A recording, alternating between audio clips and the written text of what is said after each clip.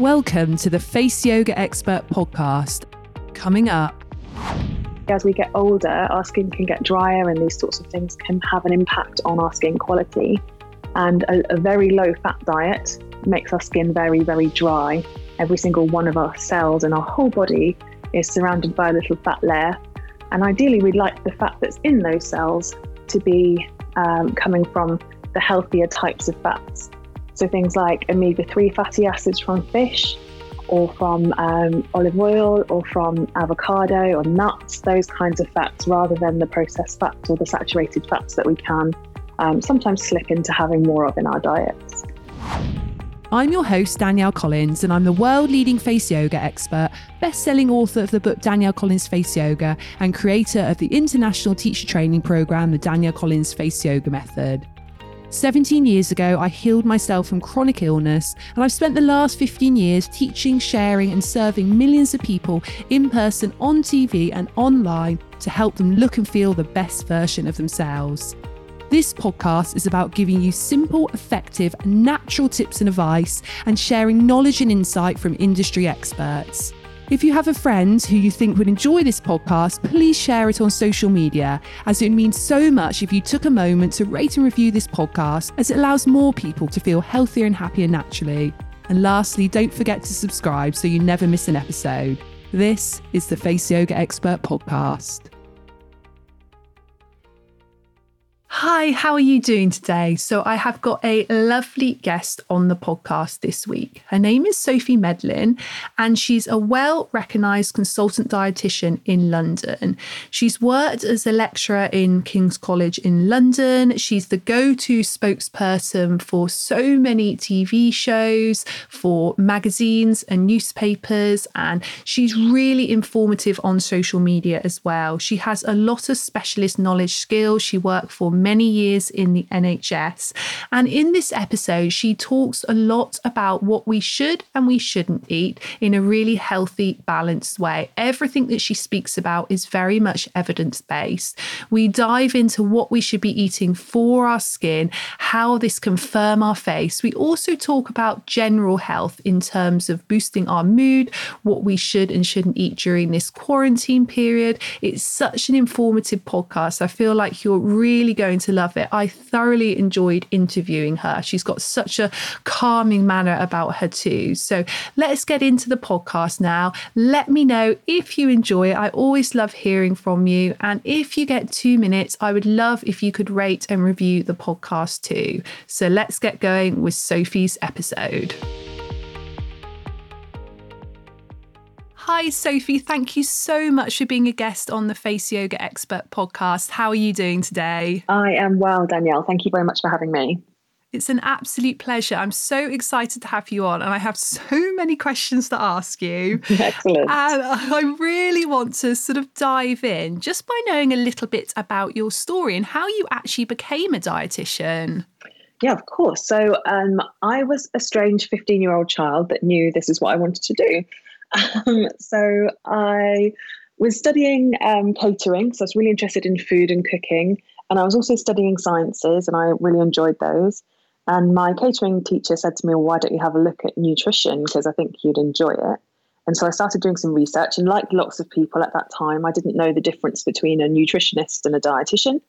And what I found out was that as a dietitian, I can work as a nutritionist or as a dietitian, and the difference being that dietitians work in medicine and are trained to work in hospitals and work with sick people, whereas nutritionists are trained in the science of nutrition and they can apply that mainly to working with healthy people rather than sick people. So I decided I wanted to be a dietitian so that I'd keep as many doors open to myself as possible. So I went off and trained, and then I spent 8 years working in the NHS, which was wonderful. I did a big stint of that time looking after people who had complex bowel surgery. So different bits of your gut do different jobs in terms of nutrient absorption and absorption of different salts and different bodies of fluid and things like that. And then I looked after those patients, helping them to change their experience of eating and make sure they're getting all the nutrients that they need. I then worked as a lecturer and researcher. So I was a lecturer and researcher for 5 years, most recently at King's College London. And then about a year ago, a little bit longer, I stepped out of academia altogether, and now I run my business. So I look after patients individually, so one-on-one clients I see in my clinic in Farringdon normally. And then I do consultancy for businesses, and I also do a lot of media work. So I kind of keep my finger in lots of pies. But in summary, my career keeps me very interested, and I cover a lot of ground in terms of nutrition and the different expertise within it. Gosh, you are busy. That's amazing. And I love that you knew at age 15 that that's what you wanted to do. Because often, even if we do feel we want to do something at 15, our career often takes us in different directions. But that's so lovely that still it's something that you're obviously so passionate about. Yeah, I'm very lucky. I feel like, nutrition is quite a young science, and that means that we're constantly learning. We're constantly picking up new ideas. Everyone's interested in it, and it's just become kind of exponentially more interested. The public, let's say, have become exponentially more interested in it since I've been working. And funnily enough, when I started working, everyone said, "Oh, nutrition's going to be really, really, everyone's going to be really interested in it really soon." And at the time, I thought that meant that, we'd get loads of funding in the NHS, and there'd be lots of exciting jobs within the NHS for dietitians. And actually, as everyone will remember, the public interest in nutrition just exploded in a completely different direction, and Instagram became hugely popular, and everyone was interested in people who were sort of lending expertise where they perhaps hadn't had any training and things like that. So it was very interesting. Most people now get their public health messages from Instagram, and I think there's very little regulation of those messages. So it's a very interesting time to be working in the field that I'm in. Definitely. It's definitely an interesting time. And something which I really love that you talk about a lot is the evidence-based nutrition, because there are so many myths out there. There are so many fads, and there is so many positives with social media because it is allowing people to have nutrition advice in a very accessible way. But there seems to be a downside about that too. What's your experience of that in terms of sort of myths and fads that you're seeing at the moment? Every week, Danielle, there's a new superfood, there's a new fad, there's a new diet. I get called up by the media to answer questions on diets I've never even heard of. And it's a very strange, time, I think. It's nice. Social media offers us this opportunity to learn from other people. And food is so much more than just science or just nutrition. It's culture, it's all of these wonderful things. So it's nice that people can share their thoughts and philosophies around food with others, and that can be positive. It's when the messages are around, eat like me to look like me, I think is a really dangerous message, because people believe that if they copy what you eat, that they'll look like you and be like you. And of course, we're all completely individual, and everyone's bodies are different and everyone's metabolisms are different. That's just not something that actually works for anybody. You end up disappointed. I think that the biggest worry for me with social media nutrition is people getting dragged into very restrictive patterns of eating. So whether that's the sort of eating disorder like anorexia or bulimia that we see, or the sort of orthorexia pattern where people become really obsessed with healthy eating. And so it might be dressed up as a healthy eating thing, and you just eat these particular foods and you're trying to eat clean all the time, or you're trying to be completely vegan or whatever it might be. And actually that's not necessarily a healthy thing for you. And it can become something that becomes quite obsessive and unhealthy and takes over your life. So I think that's kind of my worry, and my biggest worry with social media, really. Definitely. And there are so many sort of celebrities or influencers saying that certain products or supplements are good to take or go on this diet. And I think particularly for a younger generation, teenage girls in particular, can be very impressionable with this type of thing and want to look a certain way. And it's only a tiny snapshot of information they're getting from Instagram. And something which I do is I only follow people in the nutrition or dietitian sort of world that, one, are highly qualified, but two, are very evidence-based, and actually thirdly, don't do these sort of what I eat in a day type videos all the time, because I think it can be quite damaging for a lot of people, because actually a little snapshot of what one person eats in a day can, and then you try and replicate that. It's not a full representation really of what their diet should be like or is like, and then what that person should be doing. Do you do the same thing, sort of just follow people that you know are well qualified and also giving the right information out there? Totally. Yeah, absolutely. I call that, and I speak to my clients about it, social media hygiene. So Right. getting rid of people who spread messages that you think perhaps are not very healthy, unfollowing people who you maybe suspect don't have a very healthy relationship with food or their body is really helpful, because there's plenty of people who are well qualified. They might be dietitians, they might be nutritionists, they might be doctors who are sort of promoting and demonstrating very unhealthy relationships with food or with exercise or with their own bodies. And I think we have to just be quite careful about making sure that we only follow accounts that we feel serve us in some way and make us feel positive.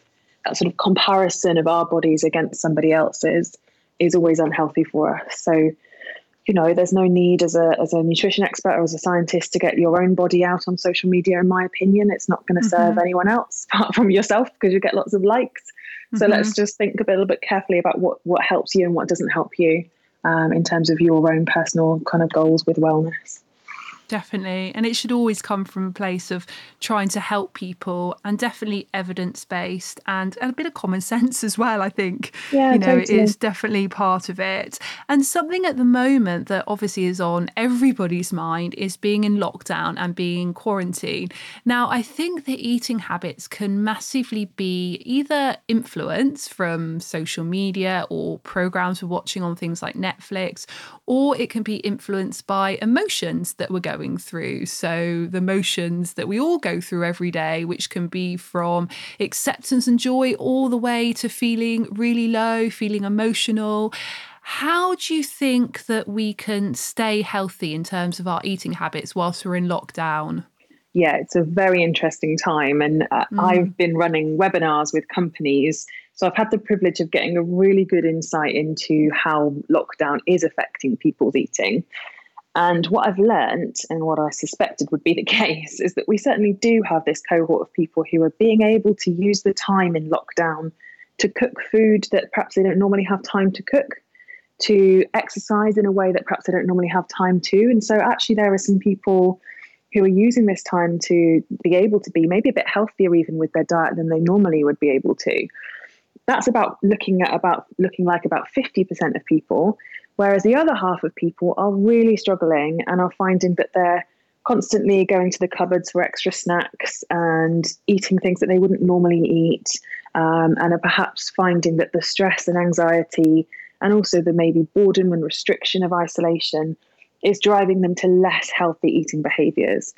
So I've been doing a lot of work on trying to support people who are either struggling with stress and eating because of stress and anxiety, or because of boredom. Or sometimes people just are finding that the fridge is so close and it's so convenient that they're just mindlessly eating. So I've got some workshop and things that I've been doing with people around those kinds of topics. And I'm happy to share some of those with you if that would be helpful. Please do, yes. So particularly around stress and anxiety, eating because of stress and anxiety, if you recognise or you suspect that that's going on for you, the key is to work on your stress management techniques. And I feel like, Danielle, you've probably covered this in different sessions, and it's perhaps not necessarily something we need to go into in great depth, but you do have, and we all do have, this opportunity at the moment to work on little things that might actually help our long-term and short-term stress management. So things, when you notice that you think you want to eat something and you realize it's not because you're hungry, it's because you might be stressed or anxious or a bit bored or whatever, it can be really useful to do other things that can help to lower your cortisol, your stress hormone level. When we are stressed, it's a raise in this cortisol, this stress hormone that's going on in our body, and that has a cascade effect through your whole body. We need to remember that cortisol rise, that's a fight or flight hormone. So that hormone is telling you that in a minute you're going to have to run away from something or fight something. But with this particular crisis, we need to stay still and sit down and rest. But your body will be telling you that you need to fuel it up. You need to go and get lots of fuel so that you can fight something or run away from it. So we're kind of fighting this losing battle in a way. And one of the risks and one of the things that lots of people do naturally when we're physiologically drawn to go and eat high energy foods, when we do, the issue is that we're sort of fueling that stress response. We're giving fuel to that fire that's going on, and it's completely normal. And it's what lots of us will do. And it's understandable because that's what your body's telling you to do. But what your body really needs, if you think about it, is something that's going to lower that cortisol level. It's going to calm that stress down rather than give it fuel to perpetuate it. So things like meditation are obviously amazing, really helpful for lowering that cortisol response. And at the moment, while we are in lockdown, we've got this amazing opportunity to practice some of these things that maybe we wouldn't normally be able to do when we're at our desk at work. So actually, you could take 5 minutes to lie on the ground or sit in a comfortable position and just do a 5-minute guided meditation, or something that can just create a sense of calm for you. So something that creates a sense of calm and feeling where you can breathe deeply and take in your surroundings and tell your brain and your body that actually now it's safe and everything's fine. That can really, really help to take the edge off those food cravings and give your body what it really needs. Sometimes people love dancing to their favorite music or putting on a track that gives them some feeling of being uplifted or happy or positive, or a sort of music that might make them feel more calm. And again, it's a great time to explore different playlists. You can maybe put yourself together a playlist of 3 songs and call each of them something different. So you could have one for joy, one for calm, one for peace, whatever it might be, and the words that feel right for you. And you can put those songs on and just feel a bit differently, get yourself into a different space and do that deep breathing that you need to be doing. That stuff really works. Even things like watching cat videos or comedy videos or whatever helps you to laugh, helps you to feel, get those endorphins going, feel more positive. So it's about kind of tuning into what your body actually wants and what your body really needs in that moment, rather than giving in and just giving it food, which is ultimately what it's calling for, but it's not what's going to actually serve you in that moment.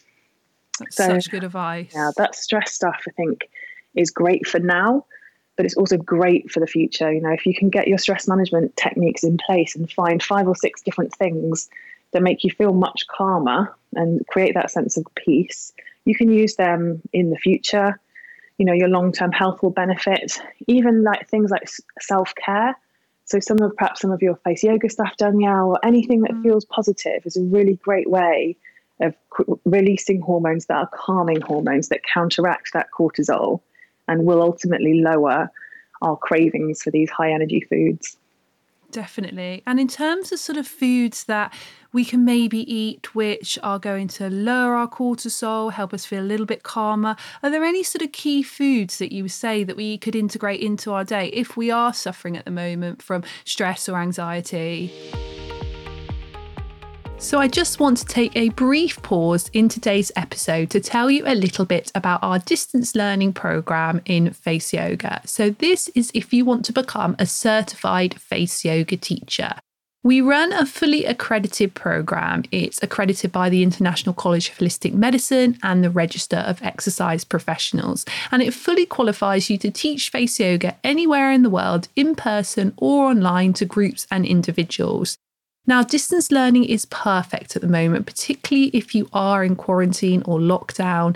It means that you can study the manual in your own time at your own pace. So you'll send the manual and you will study all of the lessons. So this is everything from the frequently asked questions that you may get as a face yoga teacher, the anatomy and physiology of the face, how to correctly teach all of the techniques, how to put together one-to-one sessions, how to put together group sessions. There's also business advice on there too. And once you've done all your study of the manual and the videos, you complete a written assignment. And then after you've done that, you do a Skype call with your trainer. So you can choose to have one of our super trainers as your trainer, or you can choose to do it with me. Either way, you do a Skype call, and during that Skype call, you do a 10-minute practical examination. So this is just putting together a mini face yoga class, which you teach to either me or your trainer. It's absolutely nothing to worry about. So many of our teachers feel nervous at the beginning, but then soon as they have done it, they are so pleased that they've done that practice. And it is such a good practice of planning a face yoga session and then teaching it. And you also get plenty of time in that Skype call to ask any questions, anything you're concerned about. And after you've done both your written assignments and your practical assignment, you're sent an email which confirms that you've passed the course, all the follow-up information you'll need, and you're posted your certificate. And you become one of our Face Yoga family. So that means that you're part of this big community of teachers of the Danielle Collins Face Yoga method. You're promoted on our website. You're listed on there as a qualified teacher so people can find you when they're looking for a teacher in their area. And at the moment, if you are in quarantine, you can start teaching online, so via Skype or Zoom or in any other way that suits you. So if you'd like more information on how to be one of our certified teachers, just go to faceyogaexpert.com and just click teacher training and all the info's there. So let's get back to this week's episode. So again, one of the things that's tricky is that we have this tendency to eat these really high energy foods. Often those foods are higher in refined carbohydrates and sugars. And if we have this sort of constant up and down of our blood sugars through the day, our body's constantly sort of having to ride this wave of glucose, which can be really difficult for us physiologically and mentally. It's not that sugar is terrible or poison or any of these things that we hear, but certainly if we are stressed and we're also asking our body to work quite hard to process this sugar and to be in different states all the time, that can be unhelpful. So slow release energy foods are important. Snacking on things like nuts can really help. Nuts and yogurt and those higher protein foods that just don't have that same impact on your blood sugars can be really helpful. In terms of general mental health, we know that the closer we kind of edge towards a Western diet pattern, so eating lots of processed foods, lots of these kind of refined snacks, lots of foods that have been through factories and come out in a packet, that pattern of eating, it puts us at higher risk of things like diagnosed anxiety and depression. So we don't know whether that's because often those foods displace healthier foods like nuts and seeds and fruit and vegetables and things, or whether there's something in those foods themselves that drive our brains towards anxiety and depression. The healthier foods we eat, so things like whole foods, the things that are single ingredient foods, nuts, fruits, vegetables, whole grains, those kinds of things, the closer we are to protecting our brains from anxiety and depression and making us feel better, and the better we can cope with these kinds of day-to-day stresses. The risk, of course, is that we become obsessed with eating only healthy foods, that we become very worried about it, that we become over anxious about it. So there is a tipping point with these things, and it's important that you can still enjoy foods that bring you joy without stressing about it, whilst knowing that actually eating well is an important part of self-care and will protect your head and your body from this kind of really stressful and difficult time. Definitely. And it is about finding that balance, eating healthy most of the time. I've always said the 80-20 rule, 80% of the time you're eating those foods that nourish your body, that are healthy. But occasionally it is fine to have a treat because, like you say, there's also that sort of mental relationship with it and having some things that do bring you a little bit of joy. That's so important too. Totally. Yeah. Especially with Easter just gone, I think, so many people feel anxious and stressed about having a bit of chocolate at Easter, and Easter's, a very small proportion of the year, and those foods which are culturally relevant and significant to you and your family at that time should be things that you treasure, not things that make you feel anxious and stressed and unhappy. We have all this pressure around us all the time to be perfect and to have a perfect Instagram diet, and we read magazines about guilt-free recipes on low calorie this and low calorie that. That actually, our relationship with food and our bodies is really precious, and we need to be aware that some foods we eat are purely for joy, and that is okay. Completely agree, definitely. And that moves actually really nicely into the next thing that I would love to ask you about. And that's what foods that we can eat to nourish our skin. Now, lots of my listeners do their daily face yoga. So they're doing strengthening and toning exercises for the muscles. They're focusing on relaxing tension in the face. They're doing massage for the skin, which is obviously helping the circulation. And they're integrating that with breathing techniques, meditation and yoga. So what would you say would be really nice to include in our diets if we are doing face yoga and we want to complement that with our diet in a really nice balanced way, in the way you've just talked about?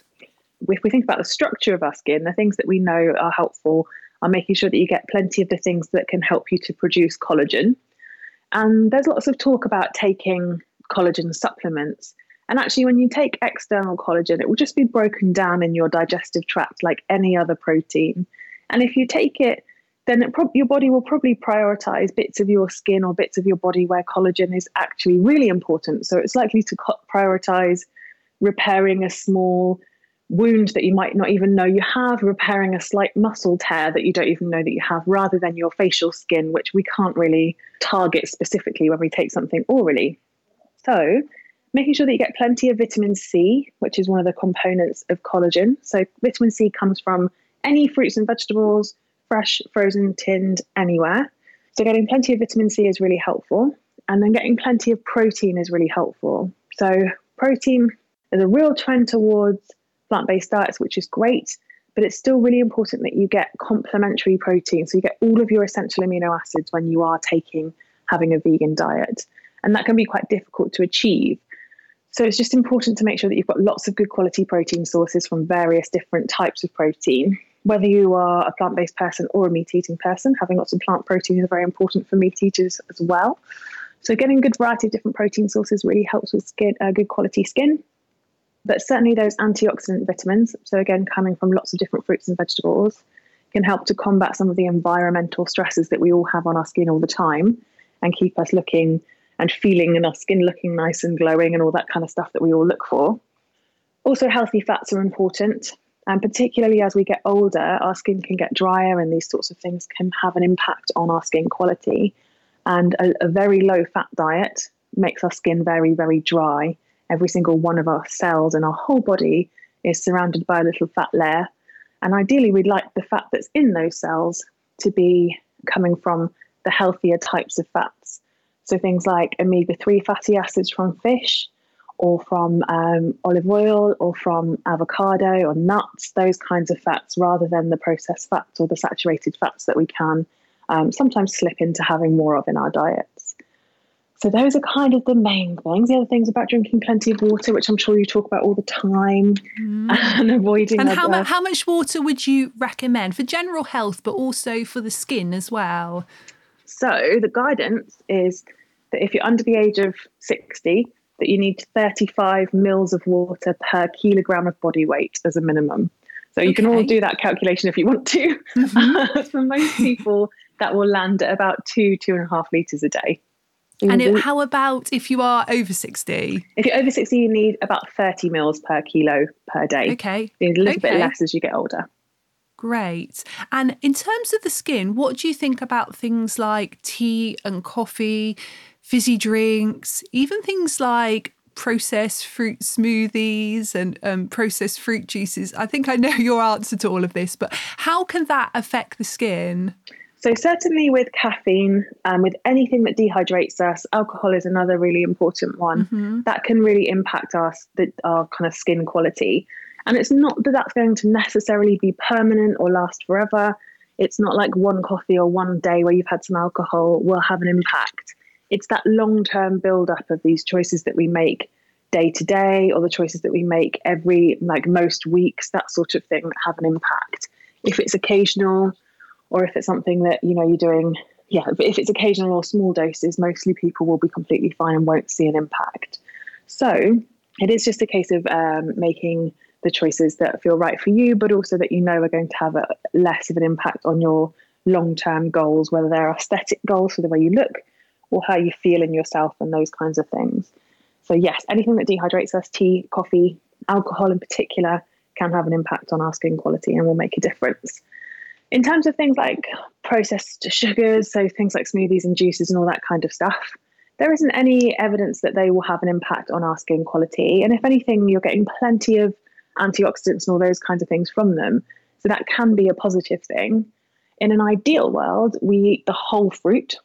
So we eat the whole piece of fruit or the whole vegetable or whatever we're having, which helps to balance out the amount of sugar that we're getting from those juices. And obviously, in an ideal world, if you're making things yourself and you're having small quantities, then that can be a useful way to get in plenty of fruits and vegetables if you're struggling elsewhere.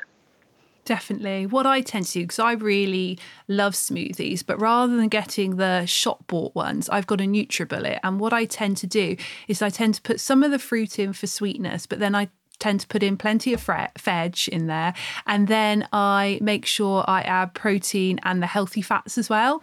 And I find that if I make it like that, then I don't feel that blood sugar spike. And also it's a way that I can actually get things like spinach and broccoli down me at breakfast time, which, to be honest, wouldn't normally happen. Yeah, so absolutely. would you say it's better to sort of make your own smoothies and try and include, sometimes I'll put a bit of pea protein powder in, or I'll put some cashew nuts or almond milk or almonds in to get that protein. Do you think that's better to make your own smoothies if you are a fan of smoothies? Totally. And I think that the important thing, as you say, is to think about how much fruit you could realistically eat in a sitting.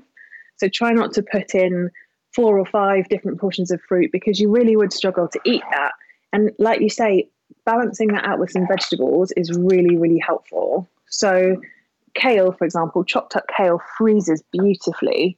A few handfuls of that, or spinach even, in a smoothie is really excellent, really great.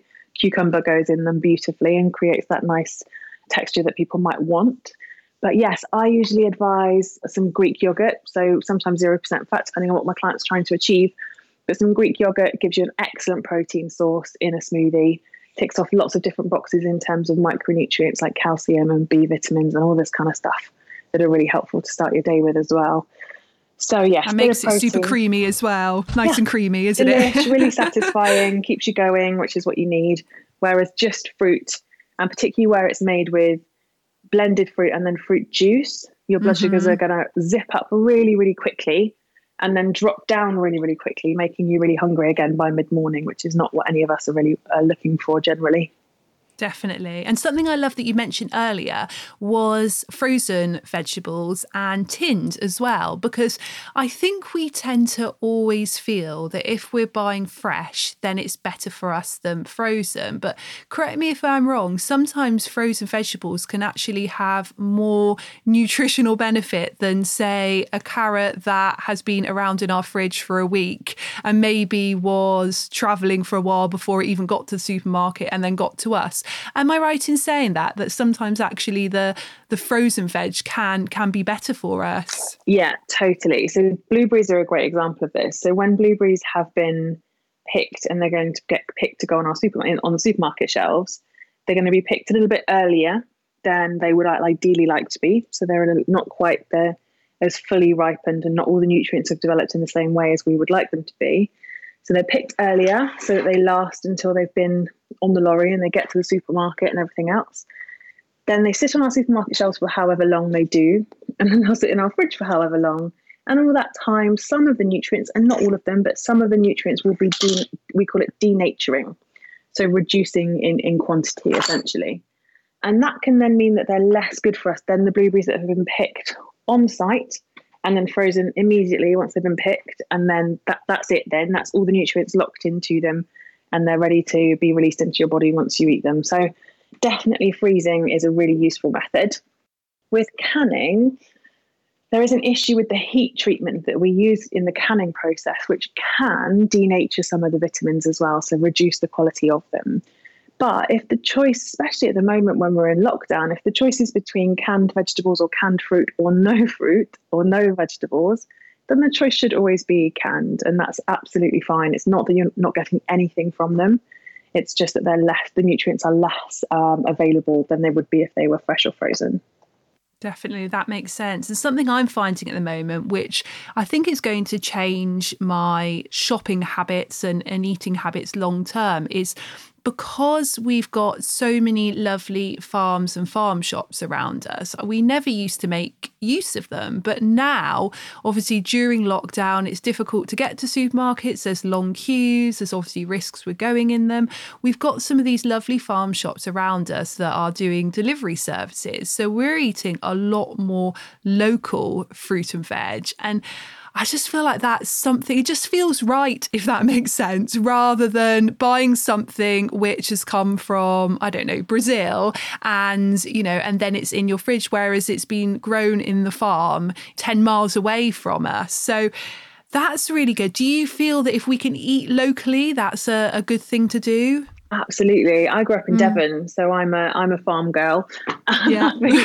I grew up in Devon too, actually. Yeah, in Plymouth. Oh, I'm a Plymouth girl as well. Oh, no way. Oh, my goodness. Well, all my family is still there. So, I lived there until I was 18 and I moved to Bath, where I live now, for university and stayed here ever since. But still, my parents are there, my husband's parents, my sister and her family are there. So how funny. I didn't know that. Yeah, I grew up in Yampton. So just outside Plymouth. Oh, amazing. Lovely. Oh, well, I'll let you carry on with your story about the local food. Small world. Yeah, so I think local is really important. And, that does also mean that things haven't been necessarily sat on a lorry for quite so long and all this kind of thing. I think it's important that we recognise that even if something comes from a supermarket but has come from a farm, even if the farm might be, 2 minutes from your house, it will have had to go to the sort of supermarket sorting office and warehouses, and which might be a really long way away, and it's come all the way back down to right next door to where your house is, for example. So as much as supermarkets supporting local farmers is a good thing, if you can buy direct from the farmers or you can buy from small farm shops or independent people, then you are supporting local businesses and local people, real people. But, the food will have done less miles. It would have had to travel less. It's probably been on the shelves for less time and all these kinds of things. So there's lots of benefits to that, both nutritionally, but also ethically, environmentally, and all those other things that we think about when we think about food and its impact on our lives. Definitely, that makes sense. And what are your favourite foods? Not only as a sort of dietitian, without your dietitian hat on, just as a human being, just as Sophie. Do you have any foods that you really love in particular? I love all food, Danielle. I'm a massive foodie. It's a big part of my quality of life. So I'm super lucky to live in London, where the restaurant culture is just amazing. So I'm always having the opportunity to try, or normally, apart from when we're in lockdown, to try new restaurants, to try new foods that I'm excited by, to go and experience the amazing food by a new chef or by a chef that started a new venture. So yeah, I'm a massive foodie, and I am careful about how much meat I eat at home, because I think we can struggle to get the quality of meat that we might like, particularly in London. But outside the house, I eat whatever I want to from good quality restaurants and things like that. I'm really bad at choosing my favourite of anything, because what I eat and what I want to eat is so dictated by my mood and what I fancy at that time and what's going to, make me feel the happiest in that moment. So I'm really bad. I cooked like a Moroccan lamb dish for Easter, which was really delicious. So I kind of created a Moroccan spice mix and slow roast lamb, and I had it with some really nice salads and some roasted new potatoes, which is delicious at this time of year. So yeah, that kind of food is my thing, really. That's amazing. And do you find after you've had a day of clients, you've been talking about food all day, you sort of get home, you think, oh, I don't want to think about food now? Or do you find that you're sort of fired up and you want to cook an amazing meal with loads of different nutrients? Or does it just vary day to day? It massively varies, but I would say that absolutely talking about food all day does make you think about food all day. I can imagine. Thinking, I could eat this or I could eat that. And I think one of the sort of hallmarks of a good dietitian is being able to be excited with your clients. So very often, particularly for my complicated bowel patients, I'm saying, here's a list of foods that you really can't eat, or that foods that are likely to cause you problems. But I also need to be able to say, here's all the foods that you can eat, and here's all the exciting things you can make with them. And look at all those nice things you can still have, and we can do this, and I'll send you some recipes. So being excited with your clients about food and being able to think about all the lovely things that people can have and should have in their diet is really helpful. So yes, often that means that I'm thinking, oh, if I was you, I would make this and I would have this and I'd eat loads of this. And so that does mean that I am constantly thinking about food and constantly sort of getting excited with people about what I could eat and what we could eat and what they could eat. So it's a mixture really, but often I'm working until, often my clients come and see me in the evening. So often I'm working until quite late, and I don't like to eat late at night. It doesn't make me feel very good. So sometimes I am exhausted by the time I get home and I'm not eating as exciting a food as my clients might be going home to eat, which is a bit of a shame. I love that though. It's good to have that sort of balance of everything. But I can imagine that thinking about food all day, you must just be constantly thinking, oh, I just fancy that at the moment, or I could just eat that. Yeah, totally. That's funny. Yeah, love that. So before we finish, Sophie, I'd love just to hear a little bit about what you do in terms of self-care, and maybe anything you can share with our listeners about maybe your top tips for inner peace and looking after yourself, whether it be at the moment during lockdown or just generally. I know you shared some lovely tips about meditation and breathing earlier, but anything that you personally do or anything you'd like to share with us? Of course. So I've in the past had really difficult problems with my mental health, and that's meant that now I'm very, very careful about the things that I do every day that make me feel happy and healthy and still and, at peace and mentally well. And I think when you've been through challenges with those kinds of things, it really makes you very protective of your own mental health and to move away from things that maybe don't make you feel as good and to make sure that you do lots of things that do make you feel good. But we can all implement some practices and start to learn about what makes us feel better and what makes us feel worse. And there's no time that's not a good time to start with that stuff. And we have this kind of gift of time that we've been given because of this lockdown situation, where actually you could start doing some of this stuff now that will again take you forward into the future. So for me personally, I have found that practicing some gratitude first thing in the morning really helps to set a positive tone for my day. And we know scientifically that it does make a difference to people's general outlook and positivity and their feelings of general overall wellness. So that's really nice. So typically what I do is I'll do some stretching first thing, just in my bed, move my body, check in with my body, see how it feels, see what's going on for me today. I will say lots, not necessarily say it out loud, but say quietly lots of things that I'm grateful for. And I'll set some intentions for the day. So what I want to achieve and what I want to get to and those sorts of things, which just makes me feel really nice and positive about the day. I'll also have a cup of tea in bed at the moment, which is very nice, luxury that I may not be able to carry forward with me. And then, some kind of movement every day is so important for me. Getting outside and doing some exercise. If it's walking outside, I might then try and do a sort of workout inside as well. So otherwise I'll go for a long run outside. But that physical movement every day is so important for my mental well-being and for my general health. Then thinking about what I'm going to eat and how I'm going to nourish my body and what my body wants and what I have had and what I haven't had and what I might need a little bit more of or a little bit less of that day. So that kind of mindful intention, like intentions of eating and what my body wants on that day and what I'm looking for in terms of the food that I fancy, but also the food that I know will serve me properly. And connection, human connection is like very high on my list of things that makes me feel happy and well and positive about my life. So at the moment, making sure that I'm checking in with people every day and talking to my friends and lots of Zoom calls and lots of contact with my family and friends. But normally it would be making sure that every week I'm seeing plenty of people and people who make me feel good and positive and who I can talk to if I'm not feeling great, which is very important for me. Definitely. And I think everything you shared there are things that we can all use and we can all take away, gratitude, human connection and looking after our mind and body in just those small accessible ways throughout the day. That's wonderful. And Sophie, if people want to get in contact with you, how can they do that? So I use Instagram as my kind of main social media platform, but I'm also on Facebook, and that's all under Sophie Dietitian. And dietitian spelt with T's rather than a TIC if you are struggling to find me. And my business is City Dietitians. So website citydietitians.co.uk.